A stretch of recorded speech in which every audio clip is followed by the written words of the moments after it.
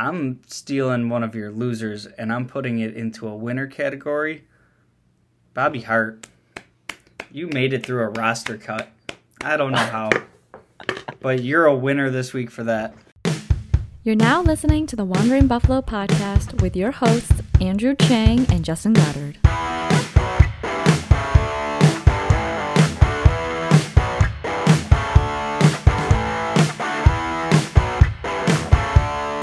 Hello and welcome to the Wandering Buffalo podcast, a show on the Built-In Buffalo Network. My name is Andrew Chang, and alongside me may be Justin Goddard. Justin's kind of dealing with some technical difficulties right now, so he'll join our show as soon as he gets that sorted out. Hopefully, fingers crossed. But anyways, we had plans tonight to talk about the preseason game that the Bills had with the Lions, some training camp notes that happened since that said game. And then we were also going to talk about the two players that were featured on NFL's Top 100 voted by the players themselves. As always, you can find us on most social media and podcasting platforms, and even on YouTube by searching the Wandering Buffalo podcast. And in addition, you can also find us as well as other amazing content by looking up the Built-In Buffalo Network. So let's transition into, the Top 100 NFL list. This came, I believe, out on Sunday, and they released players 100 to 50, if I'm not mistaken, or something like that. And right off the bat, the Bills got some clout by having Beasley at number 6. I'm not upset with Beasley being featured on this list because, if memory serves me correct, he's never been on this list before, and I've always thought of him as a upper echelon slot receiver, and this past season he proved it.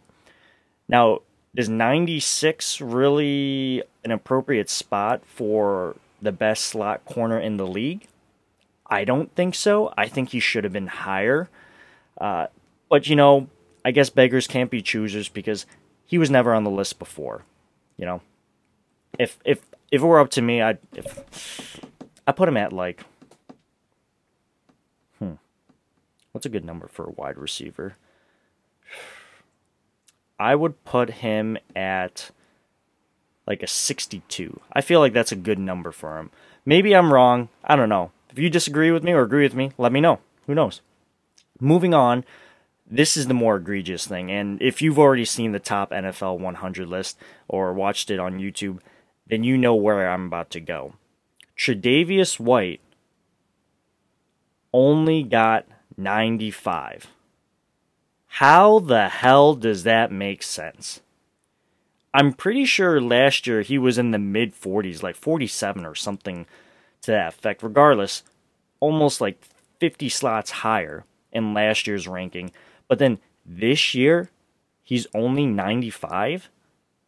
I don't understand that. Think about it. One of the best corners in the NFL got 95. That means 94 other players, which we know that there's going to be a cornerbacks, probably Jalen Ramsey, Stephon Gilmore, and other cornerbacks are going to be ahead of him, who I'm probably going to disagree with for a little bit. And it's just blasphemy because even what's his name, Jalen Ramsey released a list of his NFL top cornerbacks, and at number 3, he had Tre'Davious White. Tre'Davious White is much better than a 95, and he's much better than last year's 47. He's upper 30s. I give him the 32. I don't know. But I digress. I just don't think that the Bills, and this is bigger than Tre'Davious White, right? The Bills have always had I wouldn't say this dark cloud over their heads, but for the longest time, the Bills struggled to get recognition, and most of it was self-inflicted. But we're trying to claw our way out of that hole. But I feel like the rest of the NFL still kind of looks at us with those lens. at that lens. And I don't know. I just know that this team is better than that, and I am hoping that other players will crack this list. We know Josh Allen's going to make the list. We know Stephon Diggs is going to make this list. I'd hope to see them in the top 20 at minimum. If I see Diggs, like, where was Diggs last year? I think he was in the 40s as well, but he definitely shouldn't be there this year. Top 20, easy. All right, let's move on. Sorry for my little rant there. It just got me a little heated to think about how... I almost did it again. I just don't see how the best one of the best cornerbacks in the league is only 96. Doesn't make any sense. Anyways, let's talk about the training camp notes. And there's a decent handful of them. So I'll just kind of go through one by one and give you my notes about it. So wide receiver Stephon Diggs has missed a week with a knee injury. Is this something serious, Bills Mafia? I don't know. When it first happened, I saw it, and I didn't think anything of it, I was like, oh, they're just trying to be precautious. No big deal. Just forget about it. I saw him dancing on the sidelines anyway, from all reports at least. So, no biggie. Then the next day he doesn't practice. And then the next day, and then today he doesn't practice too. Do you think the Bills are just trying to be precautious? You think they're just, maybe it's something bigger than that? I'm not entirely sure, but I hope it's nothing serious. And this is JA's 17's boy right here. This is the guy who single-handedly helped us get that much better. Obviously, Josh Allen was there to throw him the ball, but without Diggs, do we have that same success that we had last year? I don't know. Moving on, cornerback Tre'Davious White missed Friday night and Sunday's practice with a personal matter, and we don't know what that is. I don't know what that is. But all I can say is that I hope it's nothing super serious, and I wish that everything with him and his family and friends is going well in terms of health and their just lives in general. So I hope things are okay. That's all I can really say about that. Moving on, starting left tackle Dion Dawkins returned from the COVID-19 list last week, which is great. It's about time. Dion Dawkins, the snowman, he's yet to be seen. Summer's not the best time for snowmen anyway, but in this instance, it's kind of not really good because he hasn't even fully participated in one practice. Although today, which would be Monday, if you're listening to this, it would be Thursday, but we record on Mondays. But on Monday's practice, he was on the sidelines, I guess, with the helmet doing light work, but nothing really serious, and didn't even go through the full practice. So I'm starting to get worried about this offensive line depth. Could you imagine if Bobby Hart made this team? Really stop and think about that. That would be awful. I don't think he'll make the team. But if Dion's not good to go, then we got Spencer Brown probably. We'll slot him in there. We'll shuffle the boards around. We got Ryan Bates, but without Dion Dawkins at left tackle, that significantly, in my opinion, complicates the offensive line combination and the continuity. All last year we're talking about how the Bills don't have their starting five together. That's why, the run game wasn't great. But this whole training camp, the Bills still haven't had their starting five together. Now, I understand that this year we had a training camp and preseason, so that's a benefit to the continuity of this team and going through the motions and trial and error for offensive line combinations, but it's still something we need to think about moving forward and thinking about this line. Moving on, Jake Kumerow has apparently jumped ahead of the pack in the wide receiver depth competition, but Isaiah McKenzie is still ahead of him as wide receiver 5. So this isn't a shock, right? Everyone's gassing up Kumerow. Aaron Rodgers says he's really good, and then training camp comes on and he's just showing out, doing crazy one-on-ones, 2 great one-on-one reps against Tre'Davious White, who's allegedly only number 96 out of 100 in the top NFL players of 2021. Yeah, I'm still talking about that. But I just don't... I almost went back into it. Sorry. My thoughts about Jake Kumerow is that I told myself I wouldn't fall for the training camp darling, and here I am, slowly but surely falling for him. And I gotta tell you, I was really excited to see what would happen in that first game, the preseason game against the Lions, but the Bills predominantly just ran the ball when he was out there, and we didn't really get a chance to see him show out those training camp skills in a real football scenario. So I thought that was a bit of a letdown. And, I was also excited to see Trubisky too, but he only threw 2 passes and went 1 for 2, if I'm not mistaken. So hopefully at this next game in Chicago, I believe, where the Bills are playing, that we'll see more of Jake Kumerow to validate him jumping the pack. We'll see. Moving on, Davis Webb, after that preseason game, is apparently QB3. Yeah, I can see it. I definitely can see it. And when you looked at that preseason game, which we're going to get to in here in just a moment, Davis Webb came in after Mitchell Trubisky and really took a lot of the snaps. And I remember watching the game, and they said something along the lines like, they're going to split the remainder of the time with Jake Fromm and Davis Webb. It didn't feel like that to me. It felt like Davis Webb had about 75% of the snaps, and then Jake Fromm got tossed in, I guess with 75% left of the fourth quarter, 12 minutes or something like that.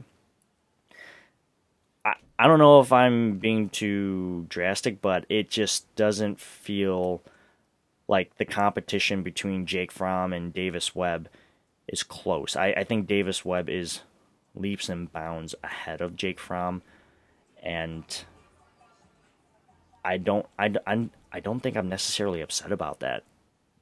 I think Davis Webb is a really smart quarterback, and it showed out there on the preseason game. But again, we'll get to that. And then lastly, the Bills released 5 players before the Tuesday cutdown, the first team in the NFL to do that.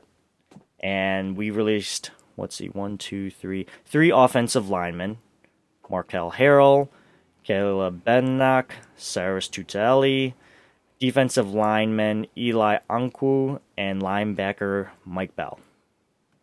So 3 linemen, 1 defensive lineman, and 1 linebacker.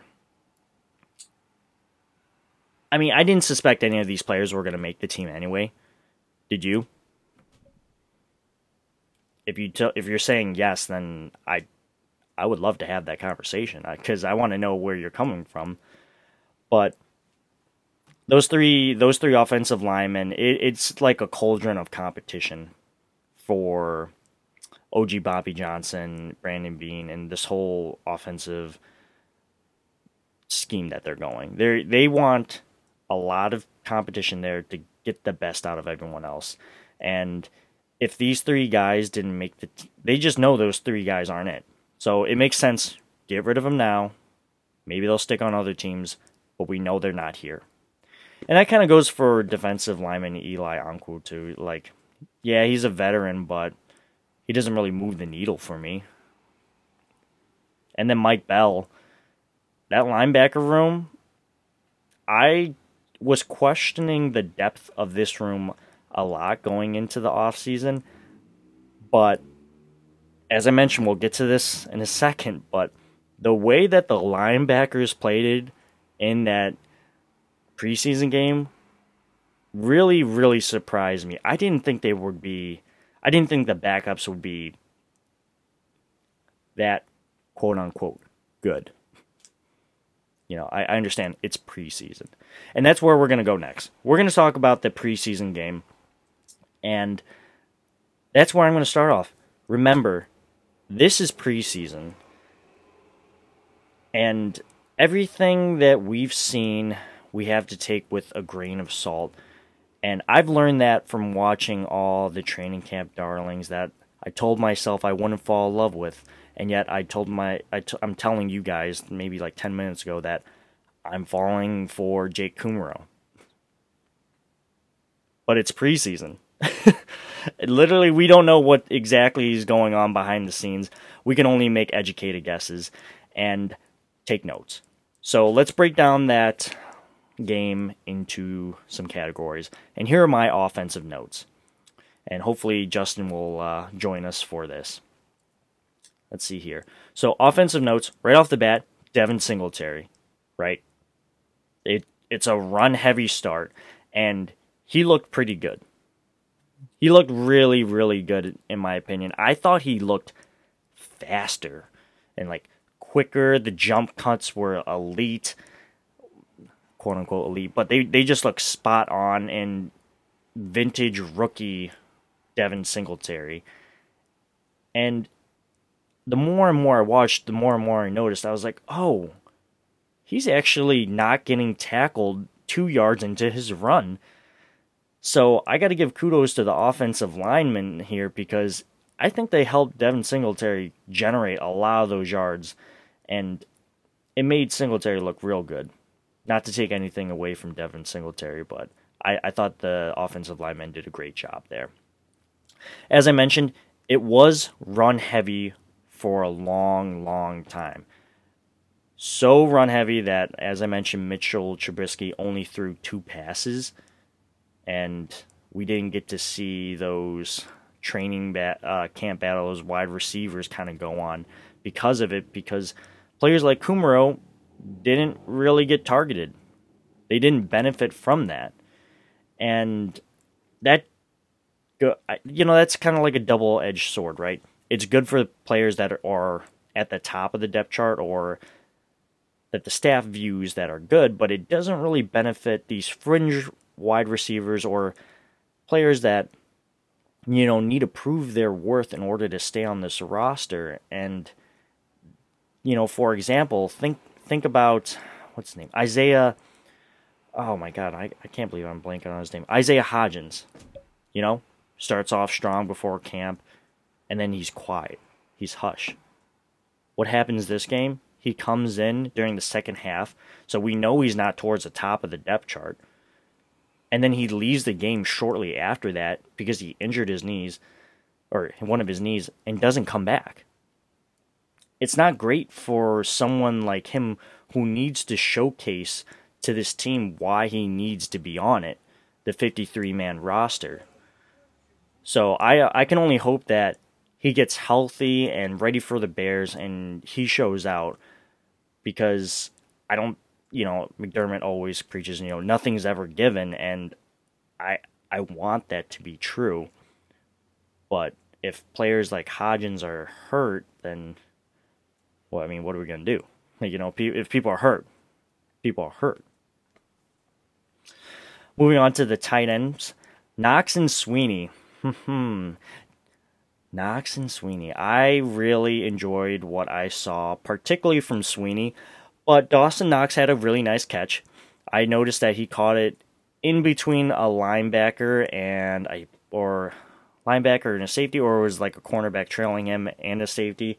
Regardless, he caught it in between the two, knowing that he was probably going to get cracked a little bit. And it was a high concentration catch, in my opinion. I thought he made it look easy. It was very good for him. And it kind of just blows my mind that we have to talk about Dawson Knox catching a pass. Like, right? Like, this should be normal. You're a professional and whatnot. But unfortunately, he's got that repertoire with him where he's known for drops, and I know he spent a lot of time in these past 2 off seasons trying to correct those drops, and I almost feel like at this point he knows, well, obviously he knows, but I feel like everyone is so close to their screen when they see the ball going towards Knox, and you're like, you better catch it, you better catch it, and when he doesn't, like, obviously, everyone's up in airs and arms, and then the whole Knox debate goes on within Bills Mafia, and I just want to see the man succeed. He's like a freak athlete, and I'm telling you, if he puts it together, which I'm sure you've all heard before, it's going to be nasty. It's going to be real nasty. But let's talk about the people lower on the tight end depth chart, specifically Tommy Sweeney. I thought Tommy Sweeney looked good. And in my original 53-man roster prediction, I had Tommy Sweeney making this team. I thought he looked real good in preseason his rookie year 2 years ago, specifically in that Carolina game where Josh Allen actually looked pretty good himself. Specifically, now fast forward, let's look at this Tommy Sweeney's production in the Detroit game. I'm thinking about that nice catch where he kind of caught it with his fingertips and he kind of stumbled. It was a little out ahead of him, so he caught it with his fingertips, was stumbling while trying to get possession of the ball, gets it all together, and then is able to turn up the field and drag like a cornerback with him before eventually going down. That was pretty cool. And that's what I want to see consistently from Knox, because if he can do that consistently, then he would make Tommy Sweeney look pedestrian, like you and I were out there. Because Dawson Knox would be able to stiff arm, like hurdle, probably. I don't know, but regardless, I thought the tight ends had a okay game. Okay, specifically Sweeney, it was really good to see him come back, especially from the MI from COVID, and really show out. Let's talk about the offensive line. I think they did reasonably well. I think they held up pretty good, especially in the beginning with having 3 starters out. You didn't have Darrell Williams, Dion Dawkins, as we mentioned, and also Mitch Morse. So who replaced him? Spencer Brown, left tackle. Right tackle, Bobby Hart, if I'm not mistaken, who eventually switched over to left tackle as the preseason game progressed. And then in the middle, at center, Ryan Bates. I thought this was going to be really, really bad to start, and I think that this specific combination did a really good job run blocking, as I mentioned before, specifically with Devin Singletary. But I thought the pass blocking wasn't the best, and when you look at it, if you go back and watch, Bobby Hart, you're going to see bad pass blocking from Bobby Hart. Like, there's no way you're not going to see bad pass blocking from Bobby Hart. But when you look at Spencer Brown, kind of, he's unproven, he's a rookie. I thought he showed why he was a rookie and a 3rd round pick. And that's nothing to take away from Spencer Brown. He just needs to learn the position better, get the technique. Like, he's got all the athleticism in the world, but he just needs to learn. And that's okay. Most people kind of get upset, in our day-to-day lives when things happen or someone does something to you or affects you in some way. But in my opinion, sometimes those people don't know that they're actually doing it, and you can't be mad at them. You got to be upset at the situation and work on it together. So I hope that the Bills can develop Spencer Brown into this beast of a tackle, which I have all the optimism in the world that he can actually do that. But Bobby Hart, and I already kind of mentioned this earlier in the podcast, but Bobby Hart is not it. Oh my God. I cannot believe that this man did not get the cut down initially. I could have swore he was just out. And I listened to Locked On Bills by Joe Marino earlier today, and he said that Sean McDermott said, you know, when it comes to Bobby Hart, we love how he gets here early. We love his craft, all that other stuff. I'm going to tell you how I feel. I don't care how Bobby Hart does his craft. I need to see the results on the field, because the way that he's going about learning his craft or, you know, perfecting his skill set isn't working. He's been in the NFL for quite some time, and the Bengals, who had a really, really, really bad offensive line, said, I don't even want you here.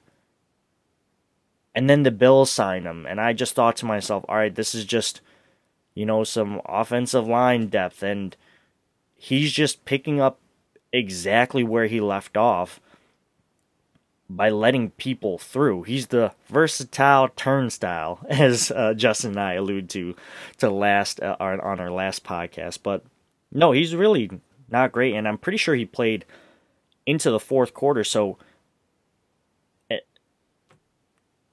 he's running like third or fourth team reps.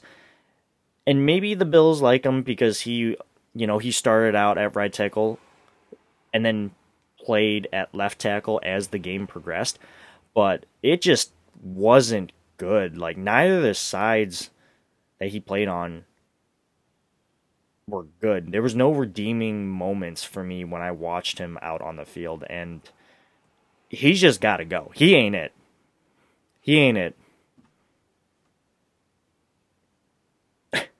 Sorry. Let's move on to Antonio Williams. You know, last year, towards the end of the season, as we're going into the playoffs, everyone was calling for Antonio Williams, saying, like, get him on the field.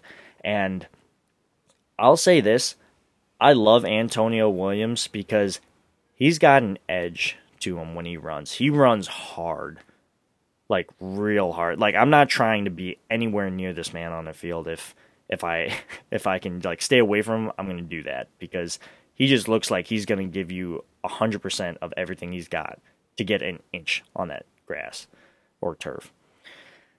That being said, they really put him behind, you know, the second and third team offensive line, and he didn't really do super hot, and I understand he's running with the second and third team, but the game where he popped off, we kind of rested some of our starters, if I'm not mistaken, and he did well there. And, you know, I understand that's kind of drawing apples to oranges and whatnot, but he just didn't do that well out in the first preseason game, and it was unfortunate because he got hurt because he had that stinger where he fumbled the football, and that doesn't help his chances of making this roster. And I think the Bills understood, like, you know, he's not running behind the best line, so he did what he could. And same could be said about Matt Breida, right? I thought Matt Breida would go a little harder, but he didn't look out of this world better. I thought both of them had comparable performances, and I think that was in part because of the line that they had before him. So don't write these guys off too soon because they were not handed the best slate. Moving on to Marquez Stevenson. The guy kind of looked natural as a kickoff returner. Not gonna lie, where he took it out of the end zone and he did a low juke and like a spin move. I was like, oh, okay, Marquez. And then I looked where he ended up, and it was, I'm pretty sure he got to the 25-yard line. I was like, oh, all right. Well, that was the most exciting 25-yard line that that return I've ever seen. So I was about it. And let's talk about that big fourth down conversion that he caught. You know, right before that, he catches a pass over the middle. I think it's like third down. And it was only a gain of like 4 or 5 yards. And I thought to myself, like, all right, this game's over, but whatever. It's preseason. But, you know, in the back of my head, I'm like, the Bills got to win. The Bills got to win. Even though this game means absolutely nothing, I'm still thinking to myself, the Bills got to win. They got to find a way to win. Jake Fromm, he's going to pull it out. And Jake from State Farm literally throws the perfect pass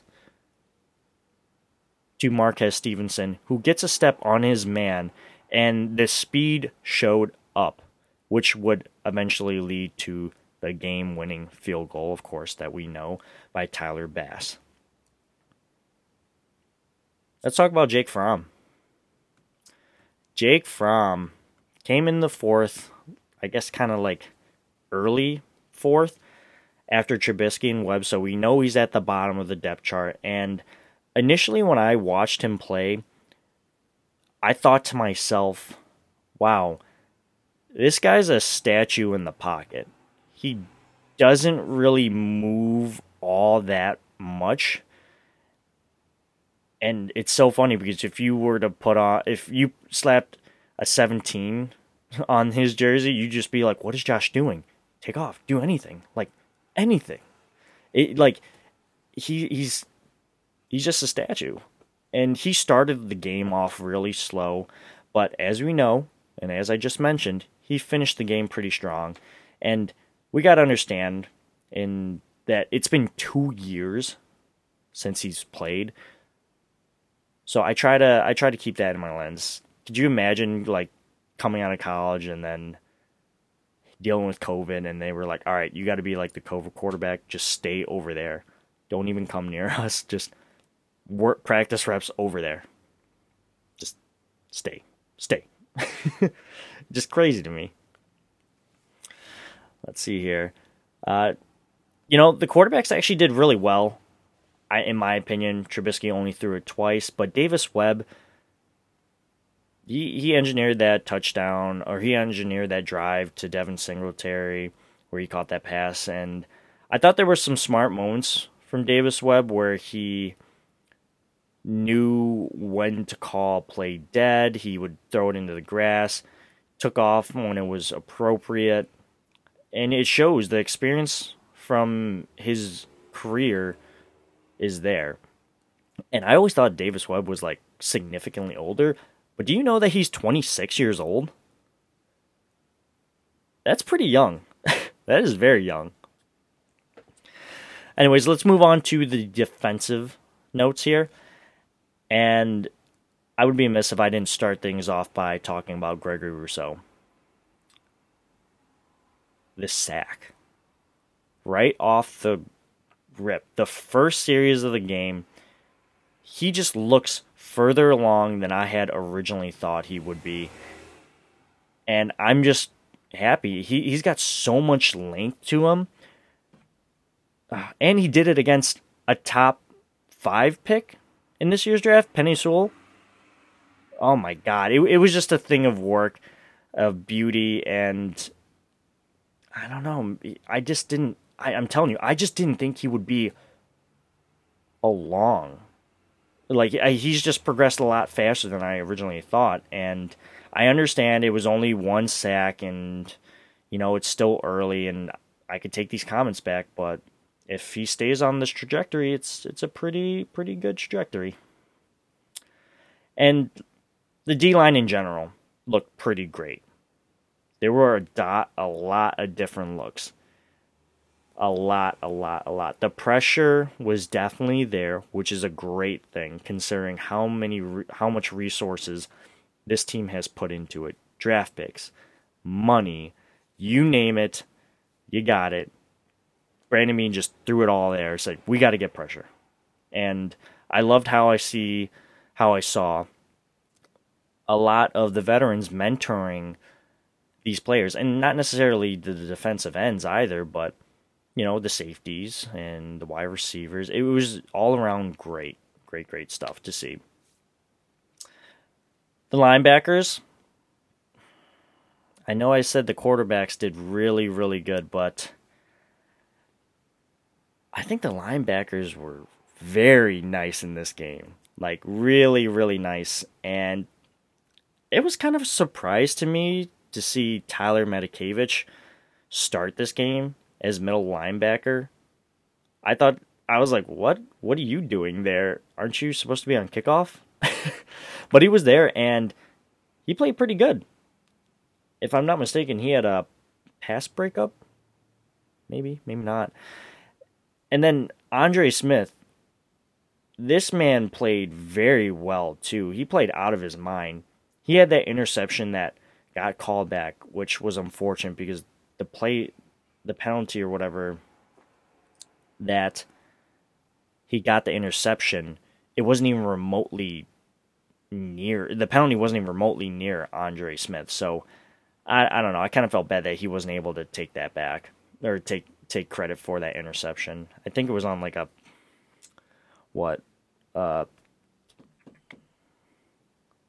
quarterback.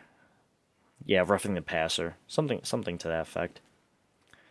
And also, Andre Smith, he trailed the player at one point and was able to tackle him down and get him to stop the bleeding. And, ladies and gentlemen, we might have Justin Goddard finally joining the show, and not a minute too soon either. Looks like he's trying to connect his audio, so I'll kind of continue.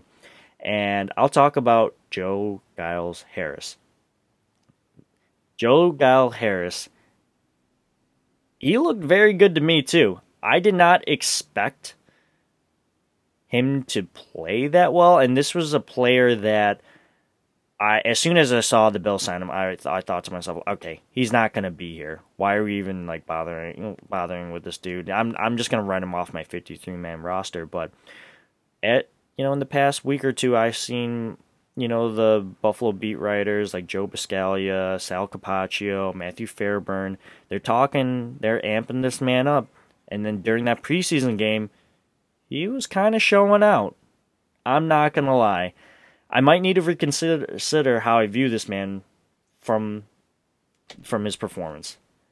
And ladies and gentlemen, we got Justin on the track. Justin, made it.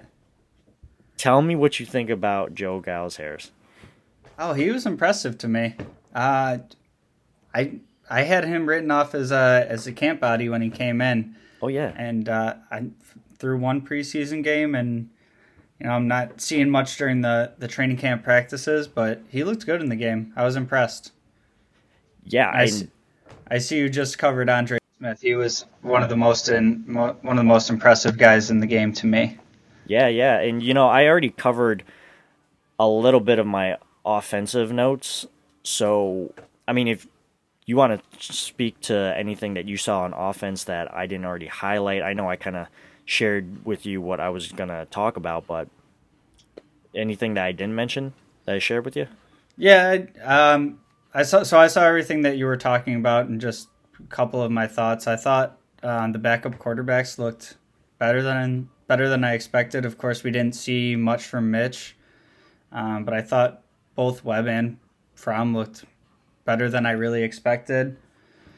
Knox had the one really nice catch, and he didn't get much action either. And I thought Singletary looked really strong running. Yeah, for that run-heavy style that the Bills implored right out the gate, it looked real good. Looked like they took an emphasis to the run game out in the offseason.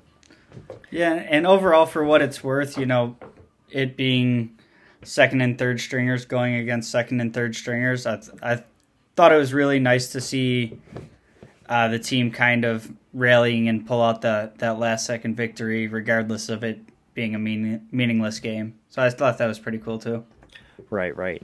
And let's see here. We're going to talk about Damar Hamlin next. But real quick, we're going to take a quick break and we'll be right back.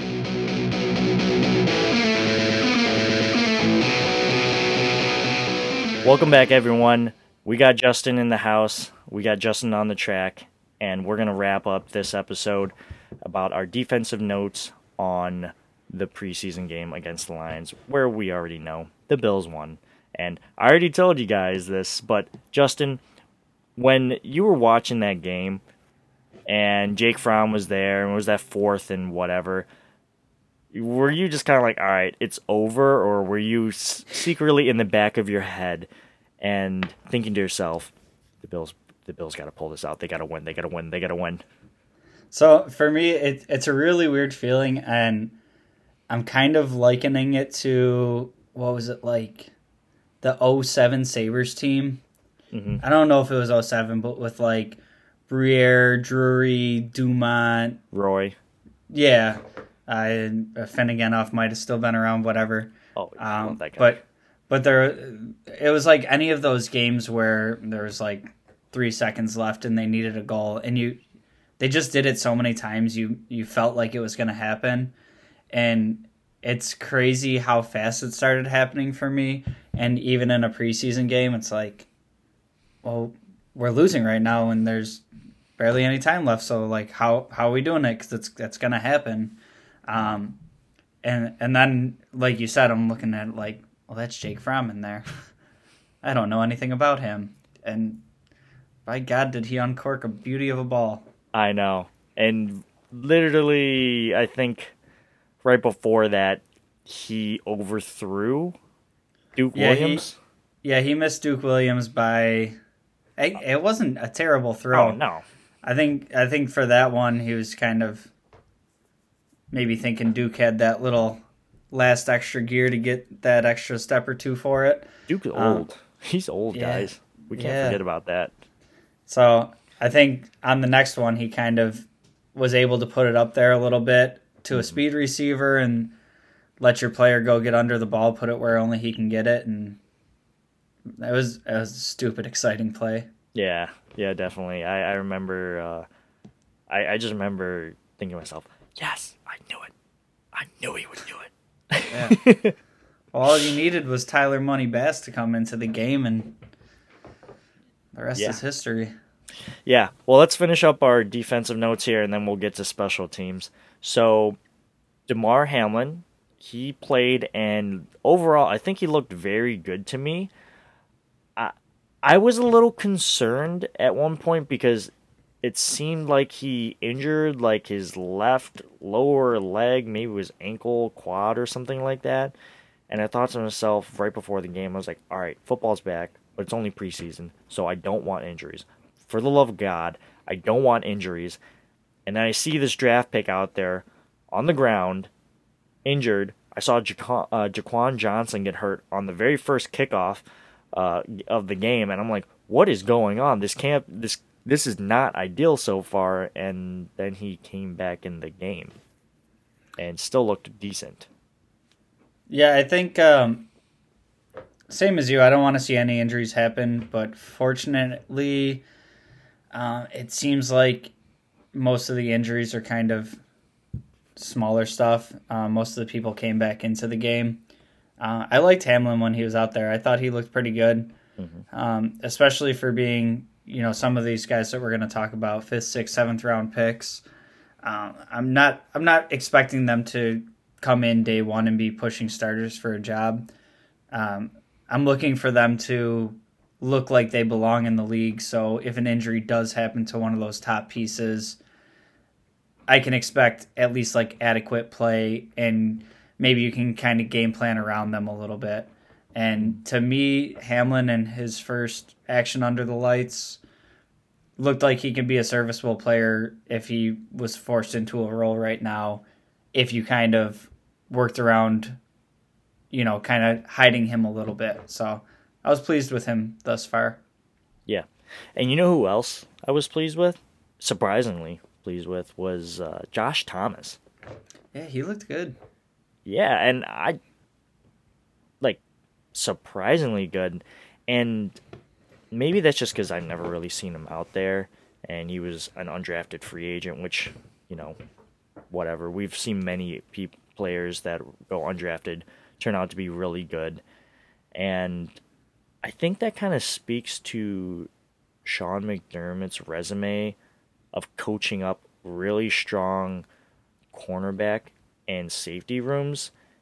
And I think Josh Thomas is the latest proof of that. And again, it's preseason.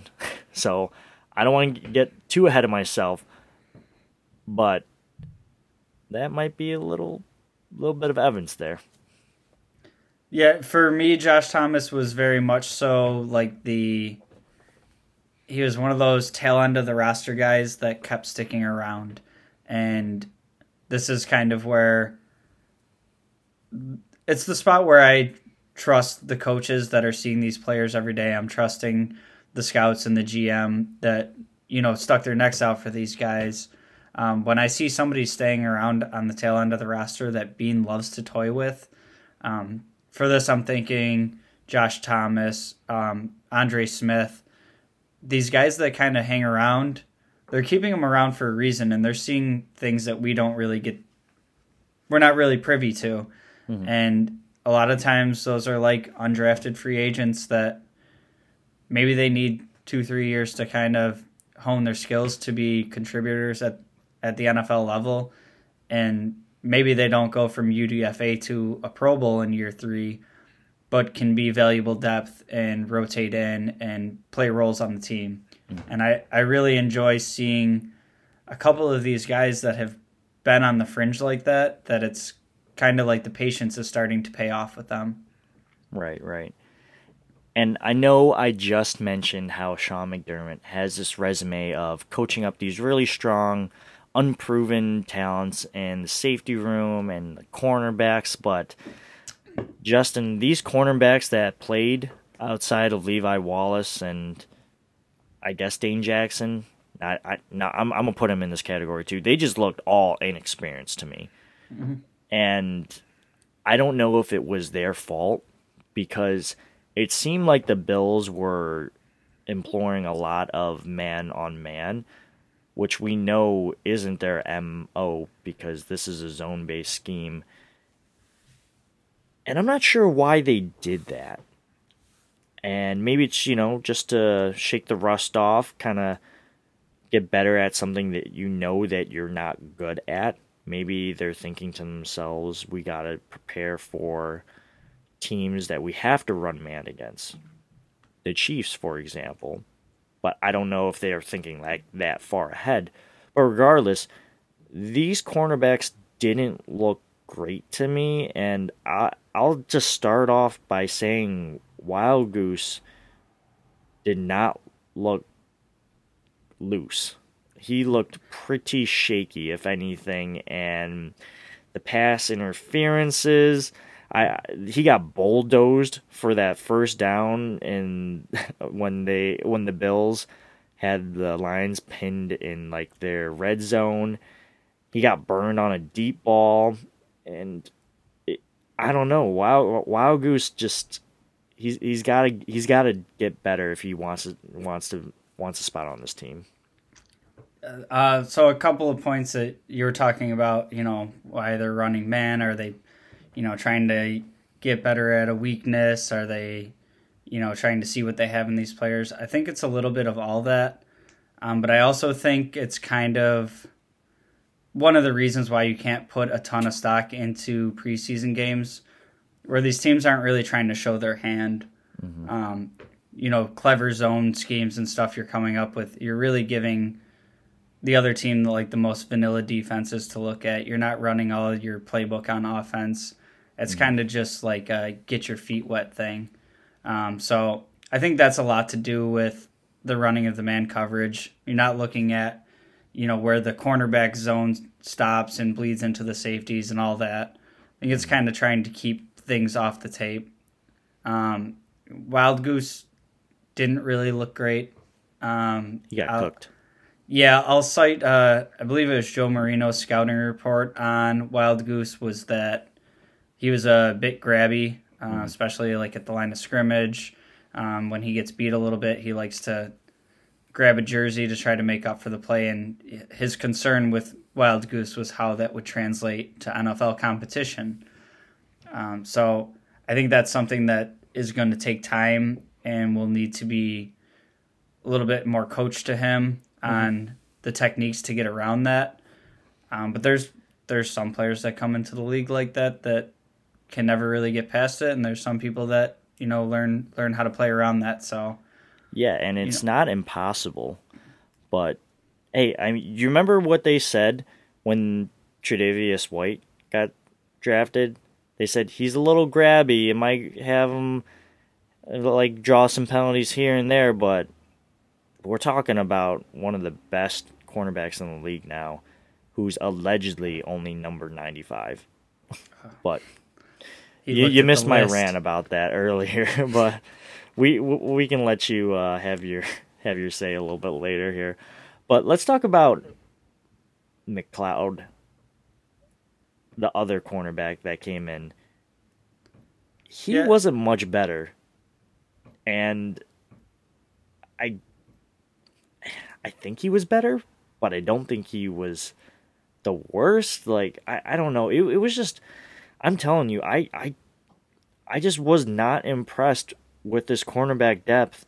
And I think if Levi or Trey goes down, we're in serious trouble. And Dane Jackson, we need to really start thinking this clearly, because Dane Jackson, yes, although he had that real good game against the Jets, remember that.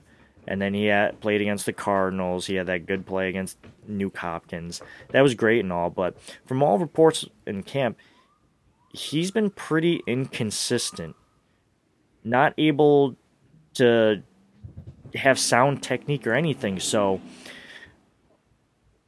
I don't know. Are we like one injury away from something really, really bad? So I think this is one of my biggest problems with our current roster construction is that if Levi goes down, I think you can get by with one of those other guys kind of filling out. Just with how the defense is already set up. Basically having Poyer and Hyatt over the top as your safety net.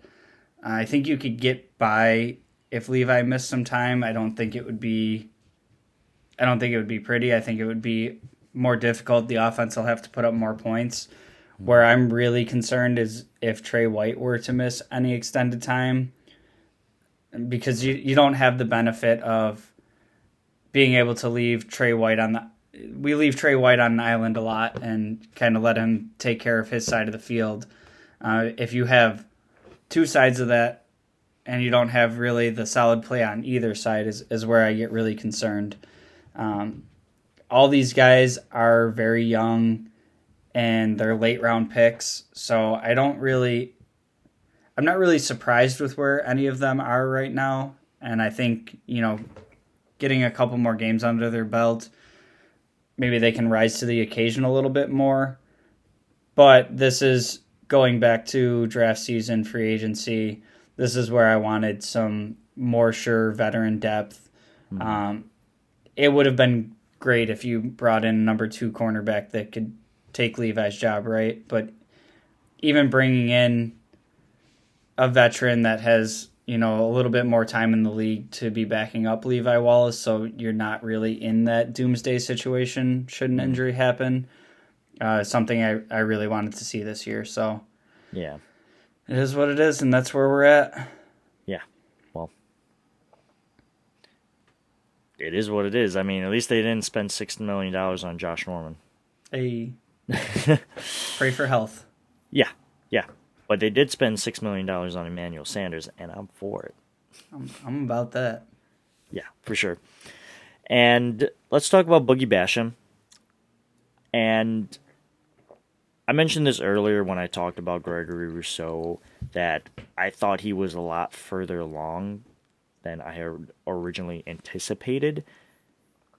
And I must have had it backwards, because I thought Boogie Basham would have made more of an impact. And that was what everyone was saying about him coming out. Like, he's going to have more of an impact than Rousseau coming out. He's more NFL ready. And he was playing deep into the fourth. Like, really deep.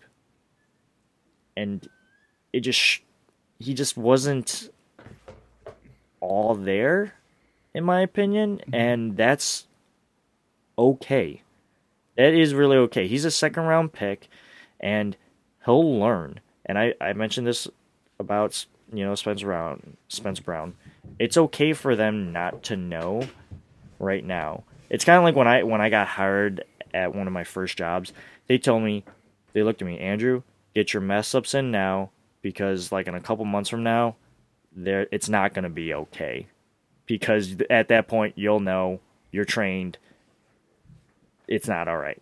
At this point, they're onboarding to the job.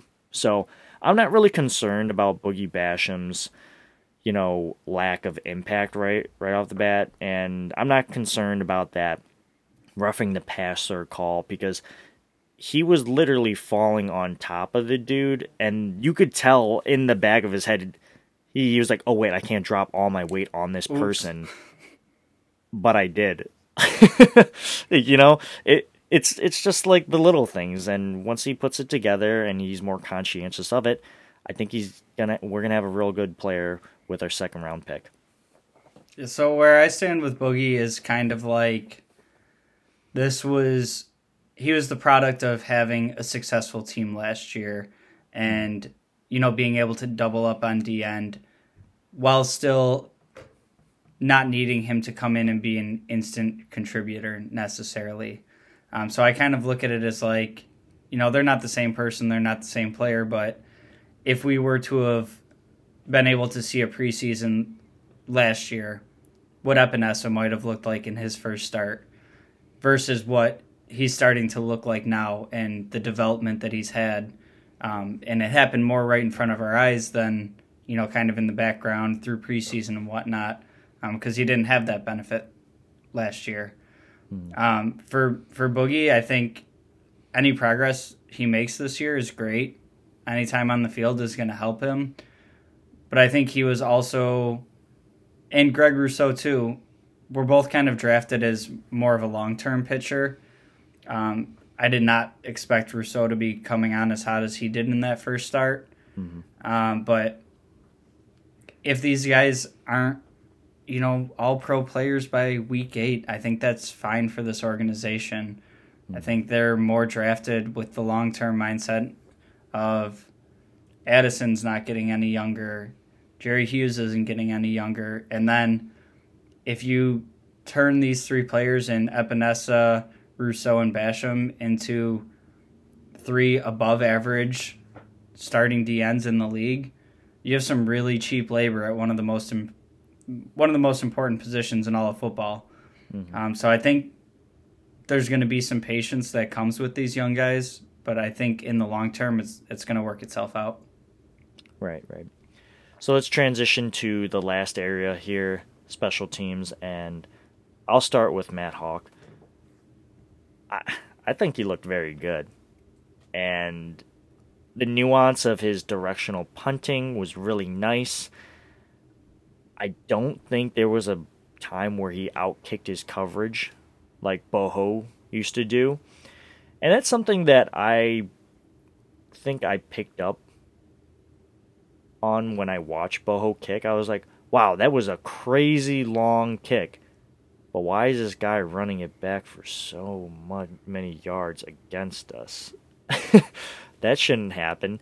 And when I watched Matt Hawk kick last night, it was almost like simultaneous. As soon as the Lions returner would catch it, maybe he had like a half a second, and like our gunners were on him. And maybe he outkicked his coverage one time, but the returner had to step out of bounds to catch that ball. So it doesn't even matter anyway. And lastly, with Matt Haack, in my opinion, I thought his holding was superb, specifically on that game winner, because I saw Reed Ferguson snap it to Matt Haack, catches it, puts it down, and I see from like the field goal view, nothing but pigskin, and I was like, oh my god, the laces are on the inside. We're doing this again. Yeah, and as I see the kick going up, Tyler Bass is swinging his leg through, and I just see laces right out, and I was like, nice. And he just drills it through. Yeah, so that's a subtlety in football that was never really much on my radar, admittedly, until it became such a thing last year. Mm-hmm. Like, I've never heard so much about the laces being out as I did last year. And Ace Ventura, come on. yeah, but I didn't hear it as much as I did last year still. I was upset when Bojo went. I thought that, he was coming along nicely, and like we got through his growing pains with him of when it used to be once a game he'd have these booming kicks, and then once a game he would shank it. It'd go out of bounds 18, 20 yards down the field. God, that was so bad. But we got past that, and last year, he kind of outkicked the coverage sometimes, but that also came with sometimes he was booting this thing 65 yards, So I was not on board with Matt Haack initially, but then as we start looking at it, and he did look good through the first game, and now that the lace is out, the placeholder has come to the forefront of like how important that is. Just seeing that, and then looking at Jason Sanders down in Miami last year, just being automatic all season. I don't know how much of that is all, Jason Sanders. How much of that maybe Matt Haack was part of that, always having the ball where it's supposed to be. Or the snapper too. Yeah, them Ferguson brothers know how to snap the ball. There's a lot of nuances that go on to kicking a ball, and in my head, originally I was like, all right, just put it down, I'm going to kick it and see what happens. It's just a lot that really goes into it. And speaking of kicking the ball, let's talk about Tyler Bass. And there's not much to say about this besides he was money. He was clutch. But what was going on with that squib kick right after the game-winning field goal? That was so bad, in my opinion. And it gave the Lions a chance. And again, this is preseason. And maybe I'm being too harsh and I'm just biting at the first thing I see here. But come on, Tyler. I know you're better than that. For me, that goes beyond Tyler. I hate squib kicks. I hate everything about them. I guess I kind of understand the idea that you're making them run out some clock and whatever, but it just seems like you always get decent field position out of it. There's like a whole strategy to the kickoff in the NFL that you want to put it out of the back of the end zone so you don't have to cover the return, blah, blah, blah. And there's even more strategy that goes into, well, if you can kick it 2 yards deep in the end zone and they take it out, you stop them before the 20. All that going into it. If you can kick it out of the back of the end zone and they have to go 50, 60 yards to get a field goal chance, I would rather have that than play the squib kick game. The ball never bounces the way you want it to. All that. I hate the squib kick. I could go the rest of my life without seeing another squib kick. Hate it. Hey, there may be a reason for it. I don't know, but it's part of the game. And in terms of the punt returner, I think I've seen enough. McKenzie's in the driver's seat. McKenzie or bust for returner. Powell just did not look super good at it. He made a poor decision to I don't know. And he got lucky for that helmet-to-helmet call. Otherwise, he would have just got rocked. And no benefit to it. They just got lucky. Period. Yeah, I can't really say anything much more there. I'm uncomfortable with McKenzie back there still, but this is one of those. These are the cards we got, so I don't want to see anybody other than McKenzie back there. The only other option I really see on the roster is when they like to put Hyde back there just to safely clean fielded, yeah. Yeah, clean catch the ball, but I don't want to see Hyde back there risking a free shot or a cheap shot or anything like that. So it's got to be McKenzie for me. None of these other guys are impressing me in the least. Right. And let's wrap up this episode by talking about the winners and losers of this preseason game.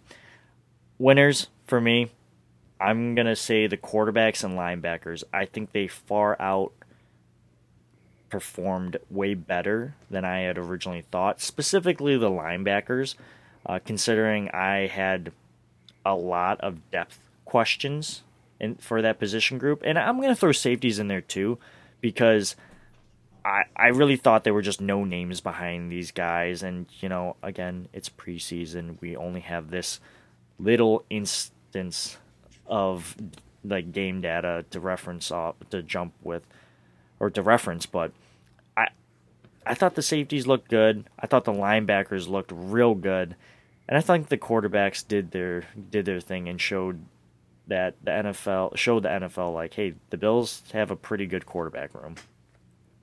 Who are your winners? Yeah, I'd agree. I can't put all the running backs in, but Singletary's got to get a little tip of the hat for me as far as the winners go. Breida didn't wow me. Antonio Williams had the fumble and it was on the play where he got injured, so I won't put too much stock into it. Mm-hmm. But at least seeing Singletary out there, he looks faster. He looks like he's running with a little bit better vision. He looks like he's ready to go this season. I'm excited to see Moss get back out there, but Singletary was encouraging. And then I'm stealing one of your losers, and I'm putting it into a winner category. Bobby Hart, you made it through a roster cut. I don't know how, but you're a winner this week for that. Oh man, the losers category, of course, and I guess that makes a lot of sense. Bobby Hart, you're not really a loser. It's just you just squeaked by again. So I don't know if you saw this one.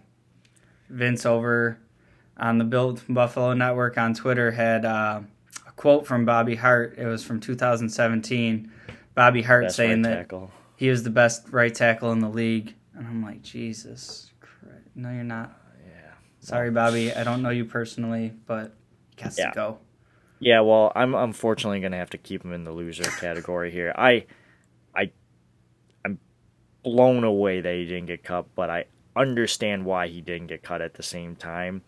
But I started off this episode, where I talked about the training camp, and I referenced how, Deion Dawkins, still hasn't really done a full practice.